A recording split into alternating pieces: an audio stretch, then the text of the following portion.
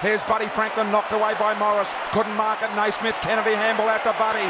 Buddy tackled by Morris. Dropping the ball. Boyd took the advantage and played on from inside the centre square.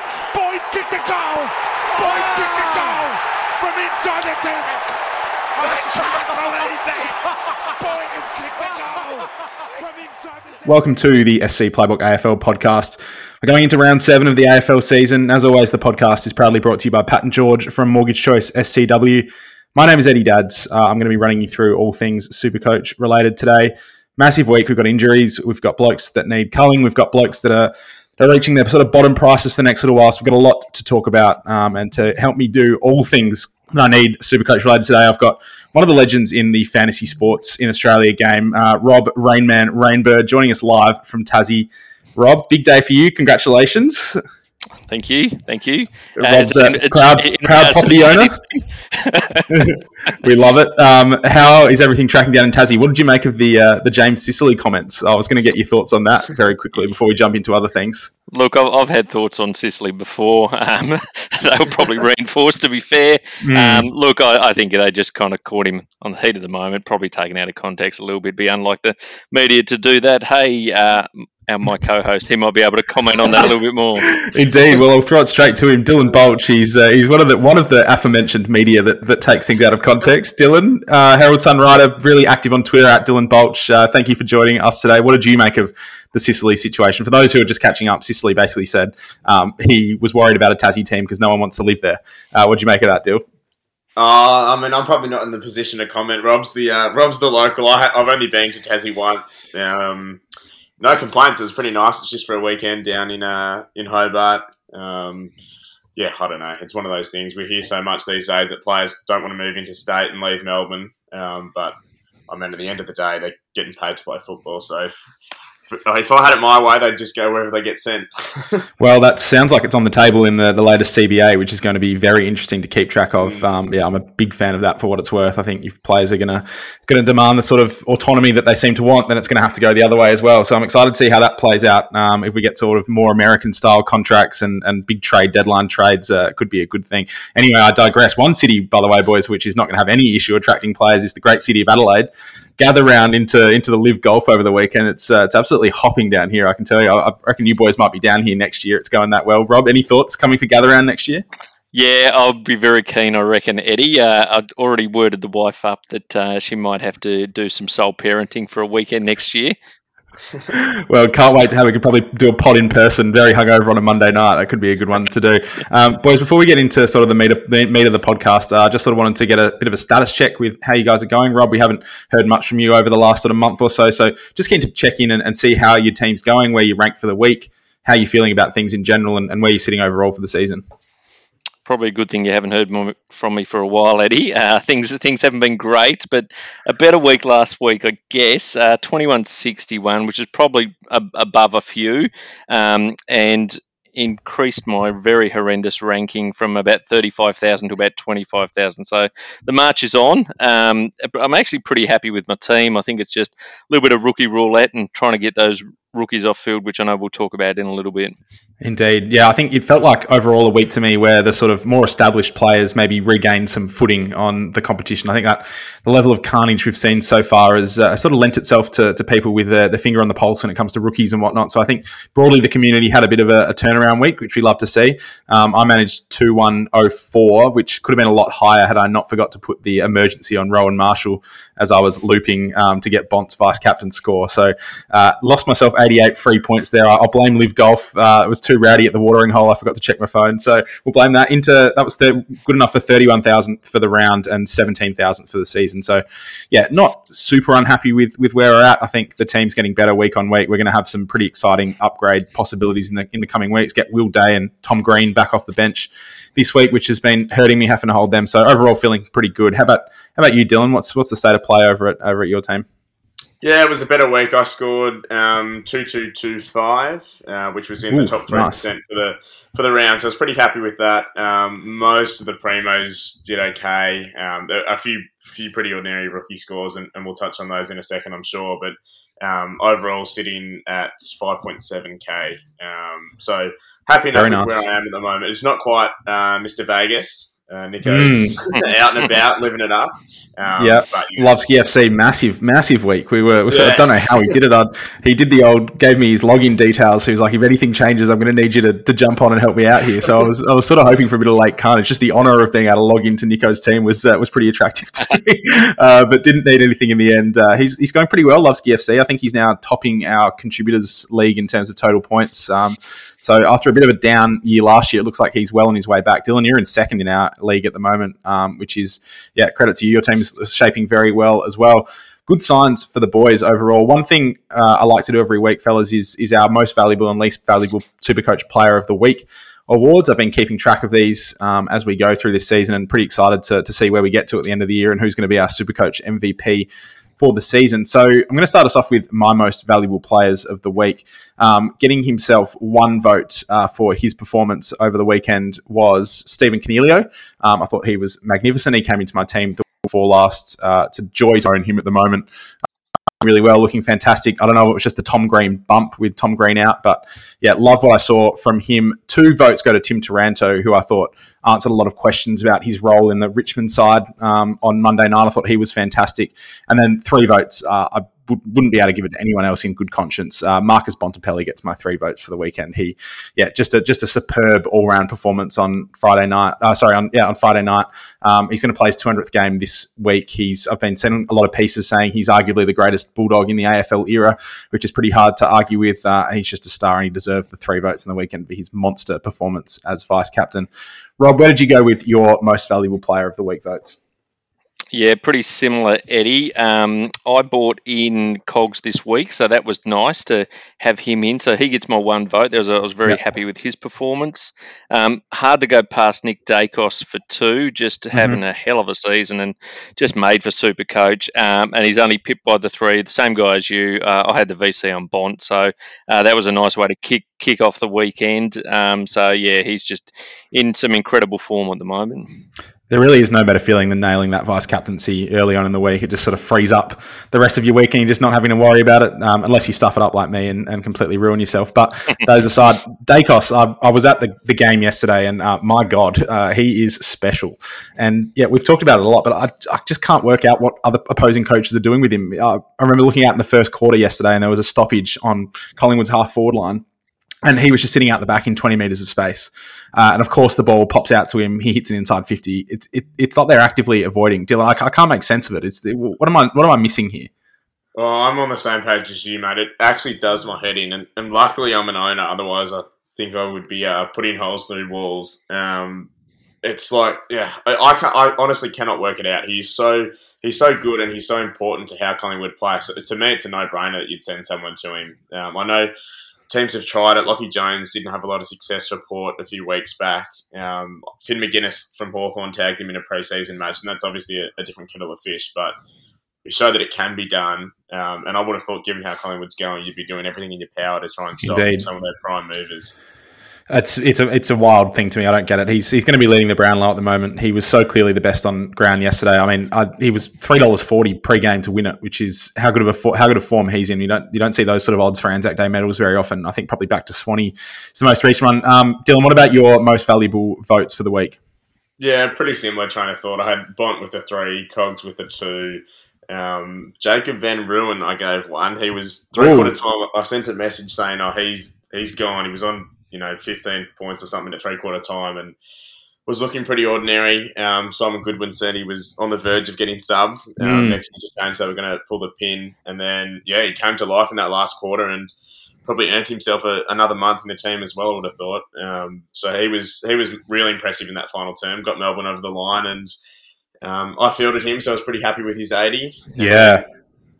Connor Rosie I gave honourable mention to. He's nice.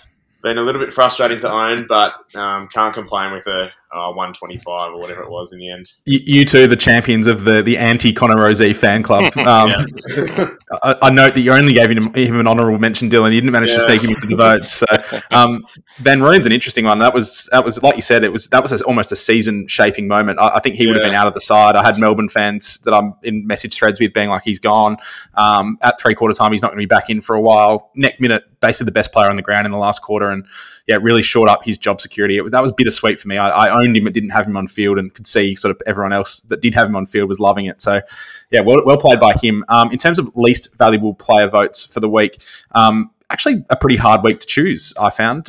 Everyone that I expected to do well sort of did well. So these are going to be a bit harsh. One vote goes to Darcy Wilmot, who's just about done his dash as a SuperCoach prospect this season. I think he's topping out big time and needs to be moved on. That was a painful pill to have to field him the last 2 weeks to cover Will Day. 2 votes, again, very rough. Jordan Dawson, he's had a fantastic year, but a bit subpar, and his kicking was terrible. Just couldn't. Dylan, you would have watched that. He just couldn't hit kicks against Hawthorn. Yeah, it was a really strange game, actually. And certainly he was down on his usual output. But I suspect he'll bounce back, and at the end of the day, he's been so good. I think he's got a few credits in the bank. And then 3 votes for me, which I apologise. I know this is harsh. Matt Roberts gets the 3 votes, just because, that's going to hurt. That's one that's really going to stymie sort of any future cash gen. He got injured, so obviously definitely not his fault. Not saying he did anything wrong, but that was a painful pill to swallow. Rob, who do you want to give a rocket to this week? Similar train of thought, I reckon, Eddie. I'll go Will Phillips with the 1. Had him on field, so that was pretty disappointing. But that could also be Wilmot, Cowan, Philippou. They were all pretty poor. 2 votes for me is for Errol. He was really down. Not kind of what we expect to see from him. So that was a disappointing score, paid up for bigger scores than that. And same as you, poor Matt Roberts. Thankfully, I didn't have him on field, but kind of a wasted trade now and got to get him back out. So that was a little bit painful to endure. Yeah, we're going to discuss that later because I really need to get your boys' thoughts on how to approach this Roberts situation because I feel like it's a bit of a key one. Dylan, in terms of your least valuable player votes, what have you got for me this week? Yeah, all rookies for me, and I think it's this week sort of brought to light the fact that we really need to try and get as many rookies off field as possible. So I gave Wilmot 1 purely because I fielded him. Roberts I gave 2, same reason. I didn't have him on field, but I traded him in this week. Yeah, and Lockie Cowan I gave for 3. He pissed me off a lot. So half time that Carlton Saints game, he was on about 30, and I thought, he's tracking all right. He might hit a 60, 65, and that's enough to loophole him off the bench. And I took his score, benched Young, I think it was, from Richmond in the end, who was no good anyway. But Cowan went backwards in the third and only ended on 35. So I think, the rookies are in the firing line for me this week. What are they going to do, Rob, when Sard comes back into that Carlton team? Because Chincotta looked very good on debut. Who's going to make way for Sard when he comes back in? It depends if he's back this week, I reckon, because I reckon Cowan gets a spell. First year in the system. I would be surprised if he's not out this week. There's a couple of others floating about that are going to be pretty close because I reckon they need to make some decent changes. So Jordan Boyd is going to be pretty close, and if they want to go a bit taller, they might think around Brodie Kemp coming in as well. So I think there's some changes there. I reckon Cowan might be out for a few weeks. So if you can trade him this week, I reckon that mightn't be a bad thing. I didn't mind Chincotta's game, to be fair. I thought he actually looked pretty good. He's probably going to be your 45 to 60 each week. How long he stays in might be the challenge, I reckon. That's interesting that you say that because he's been racking it up at VFL level. So you don't sort of see that ceiling for him as he steps up into the AFL system? I just see the VFL and the AFL side have quite different game styles. So I think the role he plays in the VFL side is slightly different than what we need him to play in the seniors.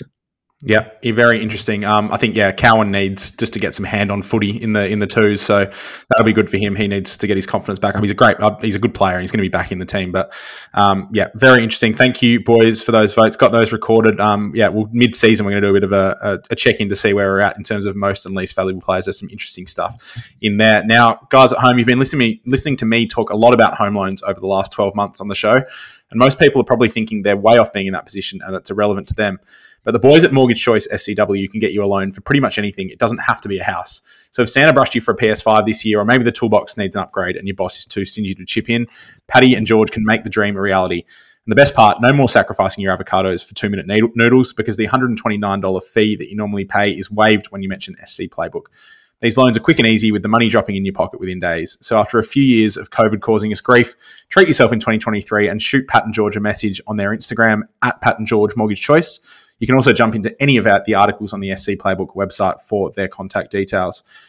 Boys, lots to get into this week. Now, I wanted to start us off somewhere, Rob, which the impetus for this came in a chat that we were having online on Facebook.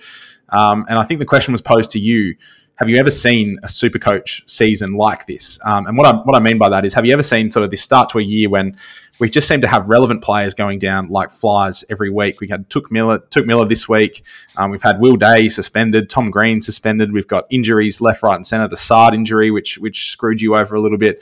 And the SC Bandit actually put together a list of the players that we've missed so far this season. 21 plus SuperCoach relevant players have missed games in the first 6 rounds. So that's guys with sort of 10 to 30% ownership of guys that are missing games. So have you ever in your time seen a start to the season like this? Sort of put it in context for us. I get it. Ask the old guy, right? Because he's been around longer. Yeah, look, I haven't, and as we all know, I've been playing this game for a hell of a long time. I just think the level of injuries to key players, traditionally you might see 1 or 2, but it feels like all of those that were relevant this year, there's, I wouldn't imagine there's many coaches out there that haven't copped at least 2, 3, 4 of those. So, the ability to trade and upgrade your team has been hampered a little bit because you're sideways trading, or you're covering injuries, or you're relying on really shonky rookies to try and do something for you. So, yeah, it's definitely been one out of the box. And I've seen a lot of sentiment on Twitter of, a bunch of people kind of throwing the toys out of the cot, and at the end of the day, it's a game. You've got to enjoy it. So, pick up the pieces and figure out what you can do from here. The Took Miller news is just sort of the icing on the cake for this situation. He's in 30,000 teams going into this round. I suspect, without having the stats on hand, I suspect that sort of at least 10,000 of those traded him in this week, given that he was sort of bottoming out in terms of price and has an attractive buy and everything. And also with the Tom Green injury, a lot of people went from Tom Green to Took Miller. So just a terrible sort of timing to top off everything that we've already seen so far. Dylan, as Rainman mentioned, I've seen a bit of the chatter on Twitter being like, this is me done for SuperCoach this season. It's just too many injuries. I can't figure out my team. How do you approach these sort of setbacks in your SuperCoach team? Are you in the positive camp, or are you sort of toys out the cot, Nico style? No, I mean, at the end of the day, everyone's in the same position. And yes, your team might have had 4 injuries and mine might have had 3 or 5 or whatever it may be. But, a lot of these players are relevant, which means a lot of us have had them. So I think, temper expectations a little bit. And I think at the end of the day, we'll get towards the back end of the season, and often you've got teams that are, they've got 5 or 6 differences, if that. Now that there's there's so many moving pieces earlier in the year, come the end of the year, I think there'll be a few more unique sides going around.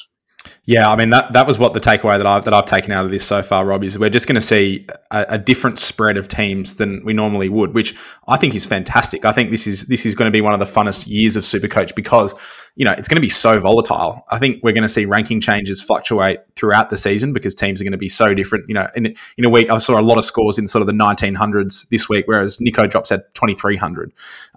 So there's that real difference in teams. How would you, assuming that you've had a lot of this stuff go wrong for you, I know you've had a few of the bad injuries, Sard as well was a bad one for you a couple of weeks ago. How are you approaching this? Are you sort of taking the path of sort of going down really unique players, or are you trying to sort of get yourself back to the pack by getting on guys that everyone else already has? Yeah, it's probably a combination of both. I think for me, it's kind of sticking to my guns, which is always just trying to generate cash and get the rookies off field. So I think there is a unique opportunity at the moment with a little bit of bargain hunting, which always helps as well. So some of those guys that might have dropped and potentially had a positional change or just starting to run into a rich vein of form.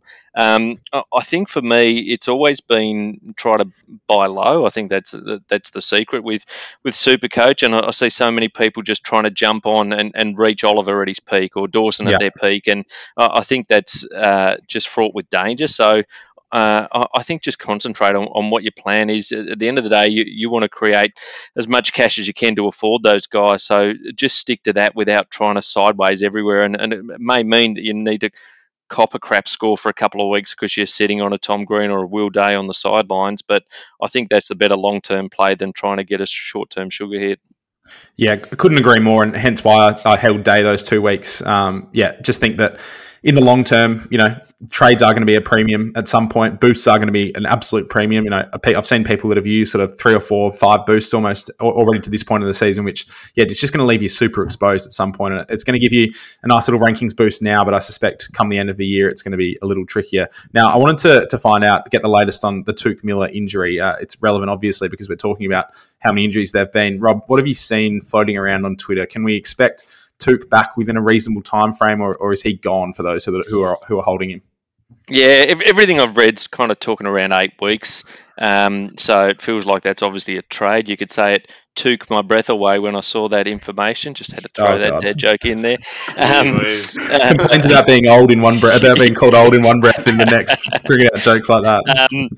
Yeah, look, so he's a definite trade. I think it gives you some really interesting options around what you can do with him, particularly with a couple of those guys like Oliver and Dawson, for argument's sake, probably had a lower week, so their price is going to drop a little bit. So definite trade on Tuke. Where you go is an interesting conversation.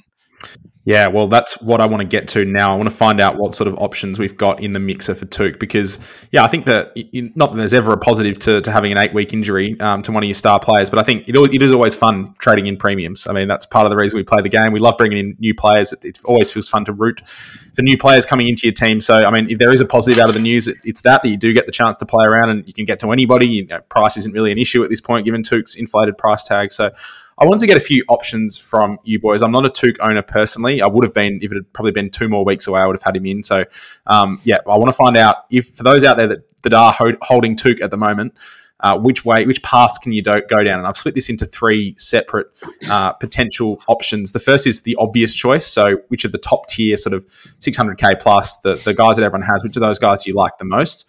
I'm excluding Clayton Oliver from this as well because I think he's the obvious trade in my opinion. So I didn't want to just have all 3 of us choose him. I've got the second category is the deserves more love category, the sub 15% ownership guy who you really think should be on more radars.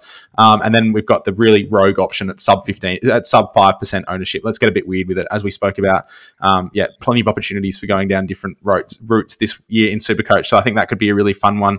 If I personally had Tuke, I think I would be going with one of the sub 5% ownership guys just to get a little bit of spice in there. So let's go with you first, Rob. Who's your obvious pick out of that top tier primo list? I really like Cripper, bit of Carlton bias coming into that. I don't think he's been playing sparkling, but he's actually been scoring really well. And I think with his Robin back in Sammy Walsh, who's obviously and probably another good option, but has come back flying, I think that only helps Cripper, and he certainly feeds some of that ball out. Walsh gets on the end of it, he becomes part of a scoring chain, which bumps his score. So, I'd like Cripper, certainly with the Blues run as well, and they're going to they are copping a bit of media attention. He likes to kind of put the team on his back and take them on the journey. You mentioned Sam Walsh. Is he going to come up later in your choices, or we talk about him now? Because I want to find out the difference to you between Walsh and Cripps, because Walsh has come in his first 2 games. He's averaging 117. He had 130 on the weekend. For me personally, I'd probably be leaning more Walsh than Cripper. As a Carlton man, you can talk me into that or out of that?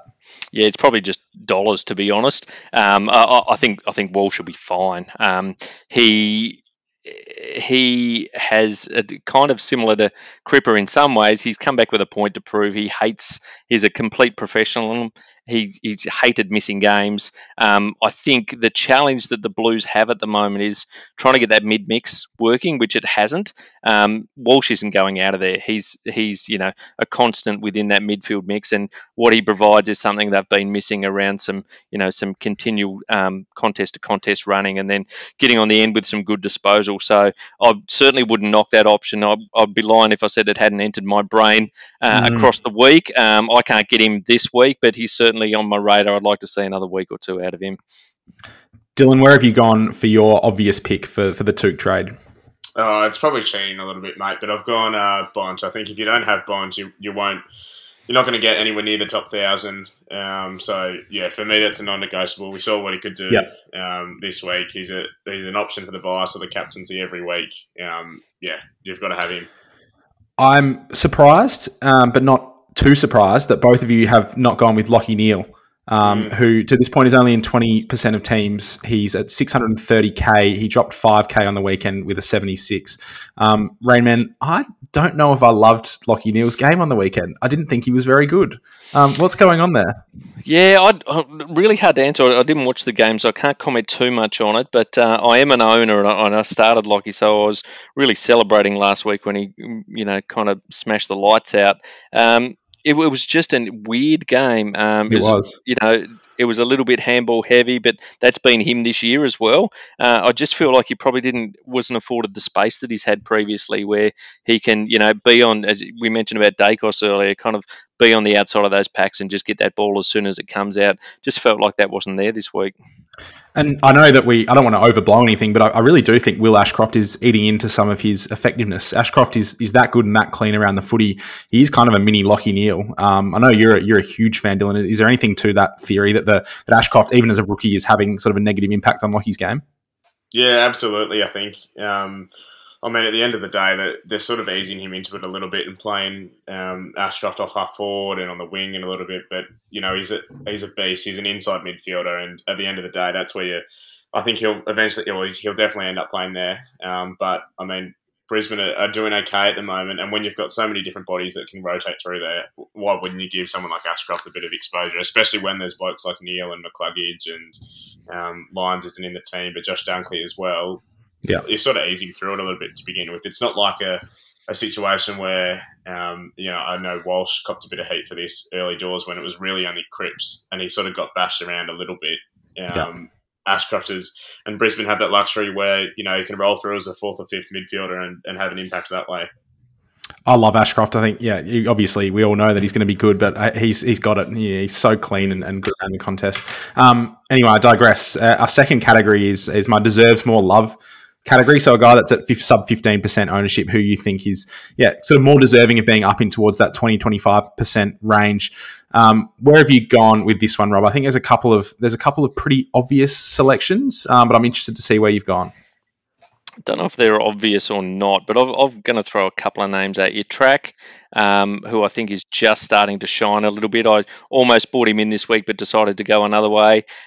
He just looks really good at the moment and kind of looks like he's just about to really motor up. There's obviously, potential benefit of some DPP action if he continues to spend some time forward.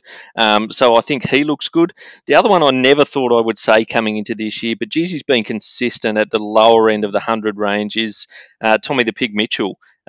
He's been great for Collingwood. He's kind of punching out, between 100 and 110 each week, just getting it done. It's not bad to have those consistent players that have that, lack of fluctuation or variability in your side. I'd be lying again if I said he hasn't caught my eye at the moment. There's a couple. I like those options, and I think there's this is the really fun sort of bracket to get to. I've had my eye on Caleb Sarong at 5.2 in 5.2% of teams. Had 130 on the week and a 3-round average of 125. He's been unreal. As we're going to discuss a bit later with Freo, I'm just not 100% sure what exactly they are at the moment and whether that's sort of sustainable long term or whether they're going to be throwing things around because they're so terrible. So that's my only drawback to Caleb Sarong. Who else is in the mixer for you, Dylan? Oh, I had Cripper down as my player in this slot. He's in 14% of teams at the moment. So, I won't add much more onto that. I think Rob hit the nail on the head. Couple other names just to throw at you. Jordan De Goey has had a brilliant start to the season. I think this is what we all sort of expected from him all these years. He's looking strong and big and would have won the Anzac Day medal in a world where Nick Dacos wasn't playing yesterday. He's in the mixer for me as well.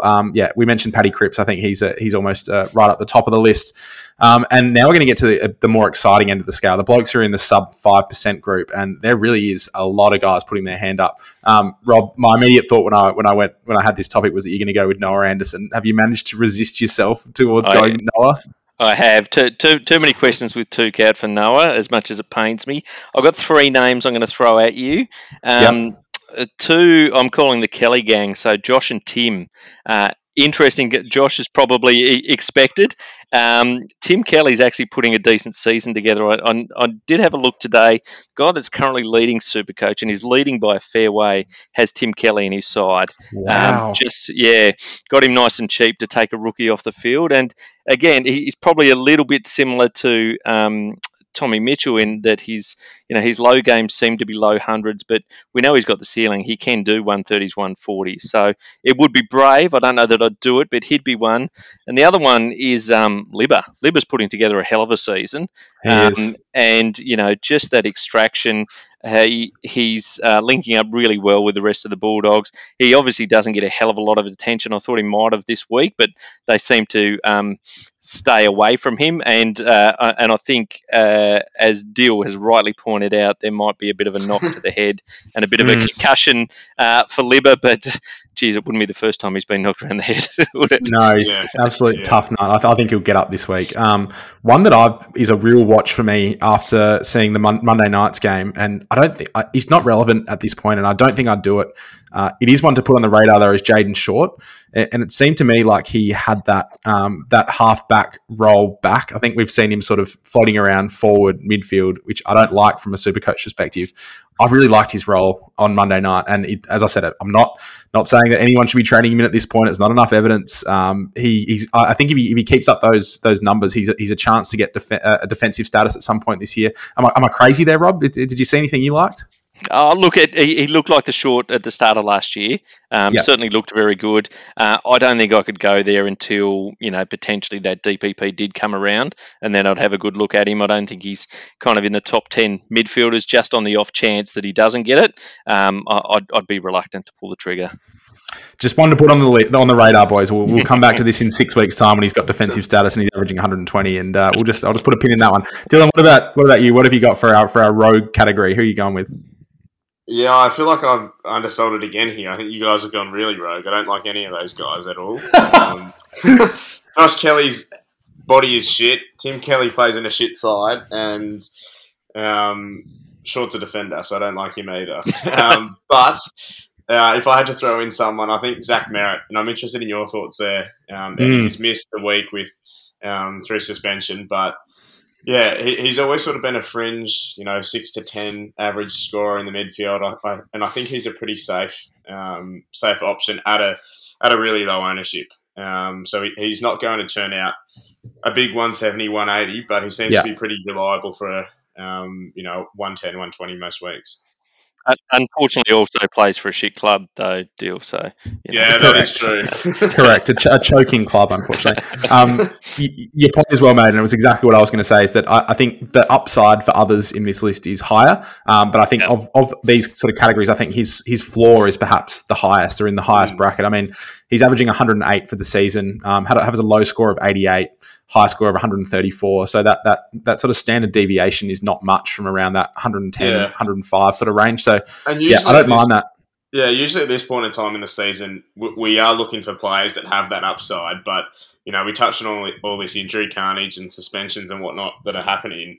It almost feels like, the players that you want to be bringing in are the guys that are just going to give you something that you know every week. I'd be more than happy to get 110 out of Merritt each week, call it a day and focus on other things. Break even of 87 at the moment too, which you think is definitely on the lower end. I'd be surprised if he's this cheap for a little while. The only other one I want to talk about before we move on is Adam Chera, Rob, who I've actually seen a little bit of buzz building on Twitter for him. He had an absolutely monstrous day at Marvel against St Kilda, along with all the other Carlton mids, to be fair, with 144. Now, I just wanted to get your opinion on that game, firstly, because from what I could see, the scoring was just very whack in favour of the Blues. And I'm wondering whether this Chera thing is an aberration and whether he's actually closer to that 95 to 105 range. Yeah, he definitely is, and I think he's potentially more fantasy than Supercoach. He can, even though when he nails it, his disposal's pretty good, but he can be a little bit of a butcher. I think the interesting thing with Chera, which I've seen the last couple of weeks, he's been playing. If you look at his heat maps, he's a little bit more down back, so he's been distributing in some of that role, particularly with Sard out. So look, there could be a very sneaky DPP option back in round 12 for him. I'd look at him as a defender. A huge overreaction on the disposals, and the Blues just played a game that just wasn't suited to, the Saints were just running back and they kind of stormed so hard back that there just needed to be a bit of a chip and hold possession to try and burst through that, and it inflated some of the scores. One last guy that I want to get your thoughts on, Dylan, before we move on. I did briefly mention him just before. He's in just over 5% of teams, Caleb Sarong. I think that ownership is going to be closer to 10, 15% by the end of the year. I think he's a genuine star. We've been waiting for this breakout for a little while. Andrew Brayshaw's gone backwards. Sarong's gone forwards. Is this real? Is this breakout from Sarong real? Yeah, I find it's a really hard one to read for me. So Brayshaw has notoriously been the main guy in that midfield, but there's not a lot going right for Fremantle at the moment. And I think Sarong's really thriving as that more impact player. Brayshaw sort of seems to be the guy that has his 30s, 35, and it's a little bit sideways. It's a little bit butchery, whereas Sarong is the guy that he's having more impact at the moment. I don't know if he can keep it up all season. That's my first query. But I guess my main query is it's not going right for Fremantle at the moment. And how do they change that? I don't know. I don't have the answer to that. I don't know if Justin Longmuir has the answers to that. So for me, I'm a little bit hesitant. He's not cheap either anymore because he started so well. He's pushing that 600k barrier. It just feels like I just want to see more. Ideally, we see Fremantle turn their form around it, and we can see how he's scoring then, and whether or not he is still getting so much of that SuperCoach pie. But yeah, I won't fault you for going there. But personally, for me, being a little bit more risk adverse, I just want to see a little bit more. This is that classic GWS issue that we have every year where, they're going terribly 6 rounds in. Josh Kelly's playing midfield. Is he going to keep playing midfield or are they going to whack him out on the wing? It absolutely smacks of that to me. And I just don't know what Freo are going to do. Just on that, Fife isn't far away and they've said they're going to play him in the midfield. So that throws another spanner in the works. I don't know how that'll play out, but yeah, it's worth flagging, I think. Indeed. Plenty to go along with there. The next thing I want to get to, boys, is the Matt Roberts injury. We briefly touched on him previously, Rob. All three of us, I believe, brought him in. I was the only numbskull that fielded him. But what can we actually do here? What are the options with Matt Roberts at this point? Like he's barely gone up in price. He's going to sit there. He's injured. He's not coming back anytime soon. When he does come back, he's no guarantee to get in the team. What can we actually do with this guy?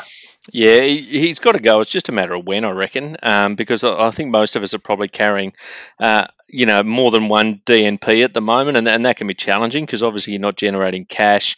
Sydney don't have a hugely favourable draw to use him as a loophole moving forward, so he's got to go. I think the question becomes when you do that. So there's a couple of bubble boys we'll talk about soon that look like they might have decent JS. You've then, potentially you could hold a week and see what Chincotta does next week and then, spin out Roberts to him. I think that's probably the way that I'm looking, just because I've got some other priorities at the moment. And I think it then becomes that balance around, when you do have those dead rooks that have generated no cash, when's the right time to get rid of them? Because you want to be in that upgrade cycle, in that cadence. I mean, that's the big question, isn't it? Like, do you hold him at this point and sort of build around him, culling the sort of the Wilmots and, the Mackenzies and the Ashcrofts of the world, or do you make the move early, Dylan, if there's a guy sitting there available? What's your rough plan with Roberts at this point? Yeah, my gut feel is I'll hold him until more rookies sort of show their face. So I've got, as you mentioned, Wilmot, Cowan, McKenna's sort of getting close as well.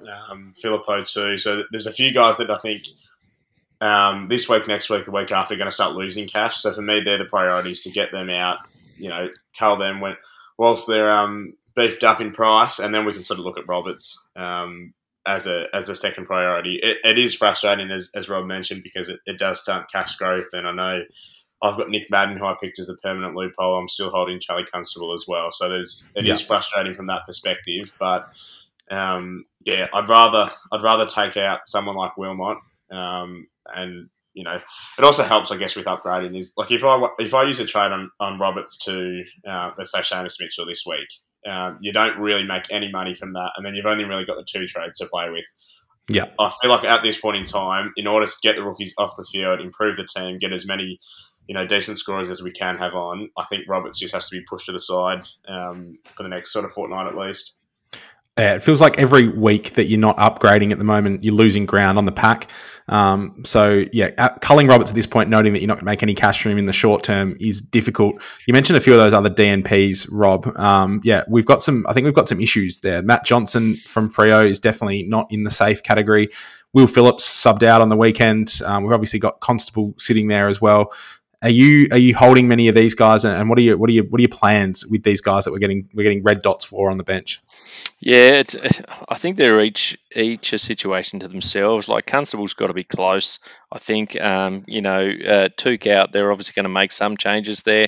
I don't think Constable's a like for like, but he may get a sniff as part of that.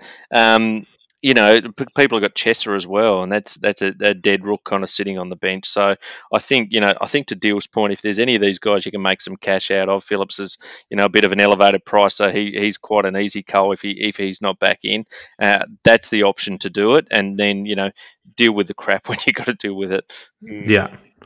Yeah, well, I think this is a good chance to discuss a few of these sideways options that we've been mentioning. So if you were to pull the trigger on Roberts this week, I think this is actually a pretty good week to do it. There are a number of options, and I think these are worth going through one by one. And I want to start with you, Dylan, because there's a couple of guys relevant to your Hawks that I want to get your thoughts on. The first is Seamus Mitchell, who you mentioned earlier. I mean, I don't think he could have done much more in his first two games to lock down his spot. Is he the type that's going to be in sort of for the next 6 to 8 weeks, or are we still a week-by-week proposition with him? Yeah, I think he's very much a week-by-week proposition. So his first two games have been pretty sound. He hasn't set the world on fire, but he's been relatively clean. He's sort of done his role pretty well, and he's looked okay. The concern I have with Mitchell is... So we've got Will Day to come back in and Dale slot into that midfield mix, but there might be a shift of magnets there, so that's an immediate concern. Mitch Lewis is still to come back in as well. We've played slightly shorter in recent weeks, but again, Lewis has to come in, so who goes out there, it sort of remains to be seen. And then we've got some guys in the VFL that are doing really well. So Lockie Bramble had 37 for Box Hill on the weekend, and he's one that I think he's probably a fringe 22 player. If you asked me a fortnight ago, I would have said he's ahead of Mitchell. So he's sniffing about. There's Josh Weddle as well, is close to a debut, I think. So yeah, it's a hard one because when he's playing, he's scoring pretty well. And for me, it feels very similar to the Cade Chandler situation at Melbourne. Completely different players, but I didn't pick Chandler because I thought, he's probably fringe 22, and if he has a crap game, he might be out. And it sort of burnt me not picking Chandler. I think with Mitchell, if he's named this week, we've sort of just got to pick him and hope. His break-even's negative 70-something. So, even if he has one game and scores 50, he will make a little bit of cash, which isn't ideal, but we'll get to the other options. I don't actually know that there's any other better options. So I think my thoughts on Mitchell as a non-Hawthorn fan are that he kind of has his job security in his own hands at this point. Like you said, the Cade Chandler example is a really good one in that, Cade Chandler just made a spot for himself in the Melbourne team. And Mitchell couldn't have done much more in the first 2 weeks. Like you say, it is going to be a week-by-week proposition. I think he's probably got one bad game's grace in him. If he has one bad one, he'll probably get another week at least. If he has 2 in a row, I think that's when trouble starts to arise. So interesting one there. The other Hawthorn one, which I quickly want to get your thoughts on, is Ned Long. Debuted in the same game as Seamus Mitchell, probably slightly less impressive. I would say he's probably on the chopping block before Mitchell. What do you think? Yeah, I think he is definitely on the chop. I'd be surprised if he plays this week. His elevated price tag, I think he's 165 grand. So there's 50 extra K that you're not getting compared to if you go for Mitchell. I don't think he'll play. He's not scoring overly well, and I think I'd pass on Long. One which has been generating a bit of chat in our messenger chat, Rob, is Corey Wagner over at Freo. I think he was on the Melbourne's list beforehand. Bandit had some decent intel from our friends over at Moreira's Magic. Moreira is all over him as a prospect, thinks that that they've recruited him over to Freo for a reason and that he's likely to stay in the side as a result of that. I think I'm a little less certain than Moreira about that one. I'm not 100% sold on Wagner. I haven't loved his first 2 games. I've watched both of those Freo games. He was pretty shit-ass in the first game and, did his job in the second in a team that got badly beaten. I don't know. Am I missing something there, or are you higher on Wagner than me, around the same mark? Now, hard to argue. I think the score's been okay. Defensive rookies are just crap this year. They look all right, and there's even some of them seem to play all right, but the scores are just not there. So I don't know that I'd be jumping on Wagner. I understand why people will, but yeah, to Dill's earlier point, Freo are a bit of a basket case at the moment. So who knows what's going to happen? Yeah, I think I just don't know. We just don't know anything about Freo. I don't know what their mix is going to look like week on week. I don't think Wagner's that good of a player. Like, to me, you can look at it one way and go, oh, they've recruited him for a reason, but I almost look at it and go, he's mid-20s, he's had a crack at Melbourne, he's had a crack at North. There's probably some deficiencies in his game. That's why he's been given the flick once or twice. Like, yeah, I don't know. To me, he's plugging a hole. He hasn't shot the lights out. I feel like with these mature bodies, you give them, they're on far less time than what a youngster would be. I'm really not sold on him at all. Yeah, I think you recruit him for a reason, and that reason is to be your best player in the waffle and potentially play a few games when needed. There's room for that. Clubs need those guys. I've seen a bit of chatter on Twitter suggesting that him or Brandon Walker are potentially in the gun this week. They're playing similar roles off half back. Whether or not there's any truth to that, I don't know. I'm definitely not huge on Wagner. I wouldn't be selling the farm to get him. A couple more late ones that I wanted to throw at you. Will Gould, I think we're probably staying away from. Both sort of shaking your head at me. I don't think there's much to discuss there. I think Sam Sturt's an interesting one. Similarly at Freo, again, no real idea what his role is. He's currently in my trade plans this week, Rob. I feel terrible about it. I don't like it. Can you talk me out of it? Yeah, don't do it. That's all. Yep. No, look, I think aforementioned reasons. Who knows what Freo are doing, particularly in that forward line. He's kind of playing that role a little bit. Mature age. I don't know what he's doing. I liked him pre-season. I thought he might be walk up. The fact that he wasn't means his role's not safe, and they're a bit everywhere. So I reckon he's a short-termer.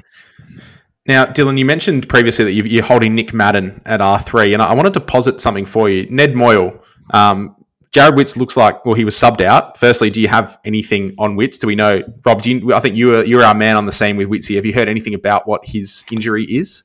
Just a Twitter scrape today, which kind of said, "Look, assess this week. Could be right, but and that was from the Suns themselves. So who knows how much stock to put into that." I'm really, really tempted with a Nick Madden to Moyle trade. Dylan, am I crazy there? I just think if Witts is out for an extended period of time, let's say 4 to 6 weeks, Moyle's on the bubble. He can score decently. He's going to score in that 60 to 70 range. He's going to make some quick cash. I don't know. I'm kind of warming to it the more I think about it. Yeah, if he's out for 4 to 6 weeks and we get confirmation of that, I really like that idea. The problem is, and I feel like it'll be one of these injuries where they go, he might be back next week, and then he does a fitness test and he's no good and he's out another week, and then it sort of drags on. So he might end up missing 4 weeks, but the way it'll be framed is that he misses a week and then he might be right for the week after. So unless we hear something clear, I'd be dropping that and just holding Madden, especially given you'd hate to burn a trade, bring in Moyle for a game, he scores 50. You're not going to get that score anyway because you've got 2 primo rucks. And then he ends up being 150 grand on the bench. I'd rather have Madden at 100 grand and save the trade. But if we do get news that Witts is out, but even if it's a 3-week injury for Witts, I think, indeed, I'd look at that for sure. Problem is that I think we'll get that.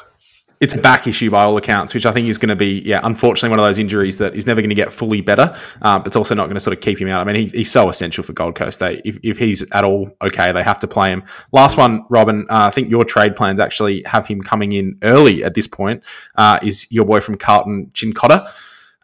We did speak about him a little bit earlier. I'm slightly worried by the job security. I'm concerned. Look, completely as well, and I think the trade plans that I showed you guys earlier today was, the benefit was getting 2 primos in, and he was just the chump change as part of that, and was the most affordable to make it happen. I don't think I'll do it. I probably wouldn't go early unless it facilitates something really good. I think the benefit is we've got defensive rookies that are playing at the moment. If you're relying for him on field, definitely don't do it. Look, I've been wrong on Colton a little bit this year, so I could be really wrong. He could have that place, but I think they've got some really good players that are going to be coming back reasonably soon. I mentioned Sard, Jordan Boyd. That they've got some kids like Jackson Binns that needs to get a game really soon. So I reckon they'll start to shift the magnets a little bit. Well, there's lots to discuss going into this weekend, particularly rookie related. And I wanted to give a bit of a plug, boys, for the SC Playbook subscription package. For $50, if you're a listener out there and you're enjoying the content, $50 is our full package, which gets you NRL, AFL, and BBL content for the next 12 months. That's access to all the articles on our sites, access to our major unlimited group prizes in NRL, AFL, and BBL. But if you're not into that and you're just into the AFL side of things, we can also offer you $30, which gets you just the AFL package. That gets you access to all of the articles from us throughout the week. Some of them are usually password protected, so only our subscribers can get access to them. But the real carrot here, fellas, is the WhatsApp group. It's been absolutely humming this season. We've got a WhatsApp group going with all of the SC Playbook members and the contributors team. Rob, you're very active in there. I try and jump in there at least once a day. Nico's in there. Charlie's in there. It's absolutely fantastic. It's a great way to interact with everyone, answer questions about teams, and that's the big carrot. So if you're interested in that, it's $30 to join the AFL package. You also get access to our major unlimited group prize as well, which is $500 for the top ranked subscriber in our unlimited group to knock off all of our teams. That code is 345511. If you want to join and you're a non-subscriber, you're still eligible for a less cash prize of $250. Now, boys, so I want to get into plans this week. We sort of touched on it, Rob, that you do have some trade plans in the mix. I think earlier today you were planning on the double rookie downgrade and then, the one rookie downgrade and then into two upgrades to premiums, one of them being Harry Himmelberg, just quietly. Are you still leaning down that path, or are we starting to lean away from that? I think I can see you starting to sort of have second thoughts about that one. Look, if Pipes Kingsley comes out and says, Taylor's out, we're going to play Himmelberg back until Taylor's back, well, that might change my thoughts a little bit. Look, I like Himmelberg's price. I like what he did last year. 380k is obviously very enticing, but I don't think I'm going to go there. The idea of I did a 2-for-1 last week with Butters and Cogs coming in for Sard, which worked quite nicely. I like the idea of getting the rookies off the field, but I don't think so. I think your boy Will Day is firmly on my radar, Eddie. Awesome. And I like his flexibility, obviously, with the DPP. So he's likely coming in for me. I reckon I could do that in 2 trades. I don't really want to use a boost this week if I can help it. But look, let's see what teams and the rest of the week does for us. Will Day's basically he's doubled his ownership so far this week. He's gone from 9% of teams. He's gone up. He's had 8,000 people trade him in. So he's now currently in almost 17,000 teams, which just shits me, quite frankly. Where were you guys at the start of the season? Come on. Dylan, what are you thinking so far for your trades? Yeah, so I've got 340 grand in the bank from last week. I did a downgrade and held on to Tom Green. I sort of thought I'd hold my horses there. So I'll go Cowan and probably Filippo out for Tom Stewart and Seamus Mitchell at the moment. And then I'll sort of look, as Rob said, and see what teams do. And, I might end up taking a punt on one of these Freo rookies, or if finance and funds allow it, I might get an upgrade somewhere else to a guy like Zeeble or Will Day. But yeah, Stewart definitely in, Mitchell more than likely in, and Cowan and probably Filippo out. How very traditional of you, Dylan. The one up, one down. In a non-traditional year, he's just gone back to his roots. I've got zero cash. I've got no cash in the bank. I desperately need to downgrade. I'm definitely bringing in Mitchell for Cowan, and then sort of just weighing up a second downgrade as well, whether to bring in Sturt or Wagner for a Davey or a Pedler or one of those types, or even a Wilmot if I can swing that around down back. So just cash is a real issue for me. I can see my team going downhill if I don't have rookies generating cash quickly. So panic stations there. No chance to upgrade this week, unfortunately. It feels like I'm upgrading, getting Will Day and Tom Green back. So I think I'm just going to have to satisfy myself with that this week. Captaincy-wise, bit of an interesting round. GWS play early for those who are going to be looking into their vice-captain loopholes. So Nick Madden isn't going to be as useful as he perhaps has been in previous weeks. I think they're on early Saturday. They're the Saturday afternoon game, so just be wary of that. I think at this point, boys, I'm leaning with Marcus Bontempelli vice against Hawthorn at Marvel. probably into Nick Dacos captain. Nick Dacos or Rory Laird or Jordan Dawson as captain, and then have Charlie Constable as the loop, assuming he's not playing. Rob, any other ones you want to chuck in the mix there for VC or C? Very similar. Definitely Bont, I reckon. And English, if you had him, I think is a good shout against, the Hawks rucks who aren't much chop. Probably a bounce back on Clary could be worth a look. I've got Clary. I thought he did really well to get back to where he was. He was clearly hampered by the flu he had earlier in the week. He had a hell of a lot of time on bench. His time on ground was down, and still to get to 95, I thought was pretty good. So he'll be keen to bounce back against North, who are pretty rubbish, as we know. Or otherwise, it's hard to go past Dacos, I reckon. Yeah, Dacos just reaching perma-captain territory at this point. Dylan, anyone else you want to give a shout out to in terms of the VC? Yeah, I think we've covered most options. I've got Oliver as vice at the moment. His average is 120 across his career against North, which Jesus. For a guy that's including all his rookie scores and whatnot, which admittedly he's been a gun for ages, but that's a pretty impressive stat line. And his last three against North have been 178, 116, and 137. So, oh my god, yeah, I'm big on Oliver as the vice, and then I've got Rory Laird as captain. His numbers are also super impressive: 154, 144, and 185 in his last three against Collingwood. So, fingers crossed, one of those two hit. I feel like I'd steer clear of Dacos this week, only because the media hype and everything around him has been so extreme. I think if Adelaide don't do something there, that would be... We now know how good he is. He's had a month of absolutely shredding teams. If Adelaide don't send someone to him, that's like, fuck, what's going on here? Like, I feel like he has to crash at some point, and I think it's going to be it's going to come sooner rather than later. And the crash might be 110, which is still a great score. But, yeah, I've seen the projections have him at 166. He will not get that. My question on the back of that, though, is who's actually going to match up with him on the Crows? I don't think they have a matchup for him. You could try a Lockie Murphy or a Chase Jones, maybe, but they're not super defensive, and they're definitely not going to have the tank that Dacos does. I still think that he's almost a 150 possibility every week at this point, Rob. Yeah, look, Benny Keys maybe. I don't know. Yeah, that's a good point. Yeah, they could give someone like him a run.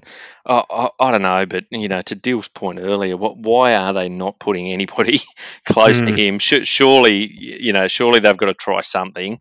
The amount of free ball and the killer possession he gets when he has it. Surely, if you shut him off, you give yourself a better chance of beating the Pies. One more thing to get through before we finish up today, boys, is I've got one late listener question come through from Mark, who wants to know, he's got Darcy Wilmot, Ruben Ginbey, Connor McKenna, and Lockie Cowan. He wants you to rank those players in the order of which they need to be culled first. So we've got Cowan, Wilmot, Ginbey, and McKenna. Dylan, are you able to rank those 1 to 4 in order of which guys you think need to be got rid of out of your team first? Okay, so I'd have Lockie Cowan as the first to go. I'd have probably Wilmot second to go, Ginbey third, and McKenna the last. Yeah, I think I concur completely. Rob, we're not going to be too different on this one, are we? Exactly the same. I think I feel like Rich is impacting Wilmot. Cowan's going to get a rest. Ginbey I held. He was okay, but again, young body, first year. McKenna probably last because he feels like he's okay in that team. His scoring's just going to fluctuate. Yeah. I wanted to give a shout out, boys, as well to Better, who have been helping us out this season. Each round of the season, we'll be producing an exclusive SC Playbook market of the week on Better. They've now got access to integrating official AFL fantasy markets on Better, which is fantastic. Our market for this week isn't up yet, but when it is, you'll be able to find the link to it in any of our articles at scplaybook.com.au in our YouTube descriptions. If you click on those links, it'll let Better know that we sent you if you do make a new account. So that would be appreciated. It's important to remember that you win some, but you lose more. For free and confidential support, call 1-800-858-858 or visit gamblinghelponline.org.au. Boys, really appreciate your time tonight. As I did say beforehand, it was only going to be a 45-minute pod. We've gone for an hour as we tend to do. There's just so much to talk about. Dylan, any final thoughts this week? Hawks Crows at Adelaide Oval Sunday. You got not Hawks Crows. Who have the Hawks got this week? The Hawks have the Dogs, Marvel Stadium, Saturday Arvo. That won't be pretty, but that's all right. We move on. That'll be fine. I think the Dogs have found something. I think they might be up and about. Rob, you get an easy kill this week with West Coast at Optus. You feeling all right about that one? Look, you would say that as a long-term Carlton supporter, there's no such thing as an easy kill. You would hope we bounce back to some level of form. Harry Mackay can actually, go back and kick a goal in the traditional way. And look, I think there's a bounce back very much needed. I'm hoping there's a bit of an axe swung and we get to see some kids. Excellent. Well, I really appreciate your time tonight, boys. I'll leave you to it there. Thanks again. Rob, Rainman, Rainbird on Twitter. You can check him out. And Dylan Bolch as well on Twitter. Lots of good SuperCoach related content on there if you want to check them out. Thanks, boys. Really appreciate it.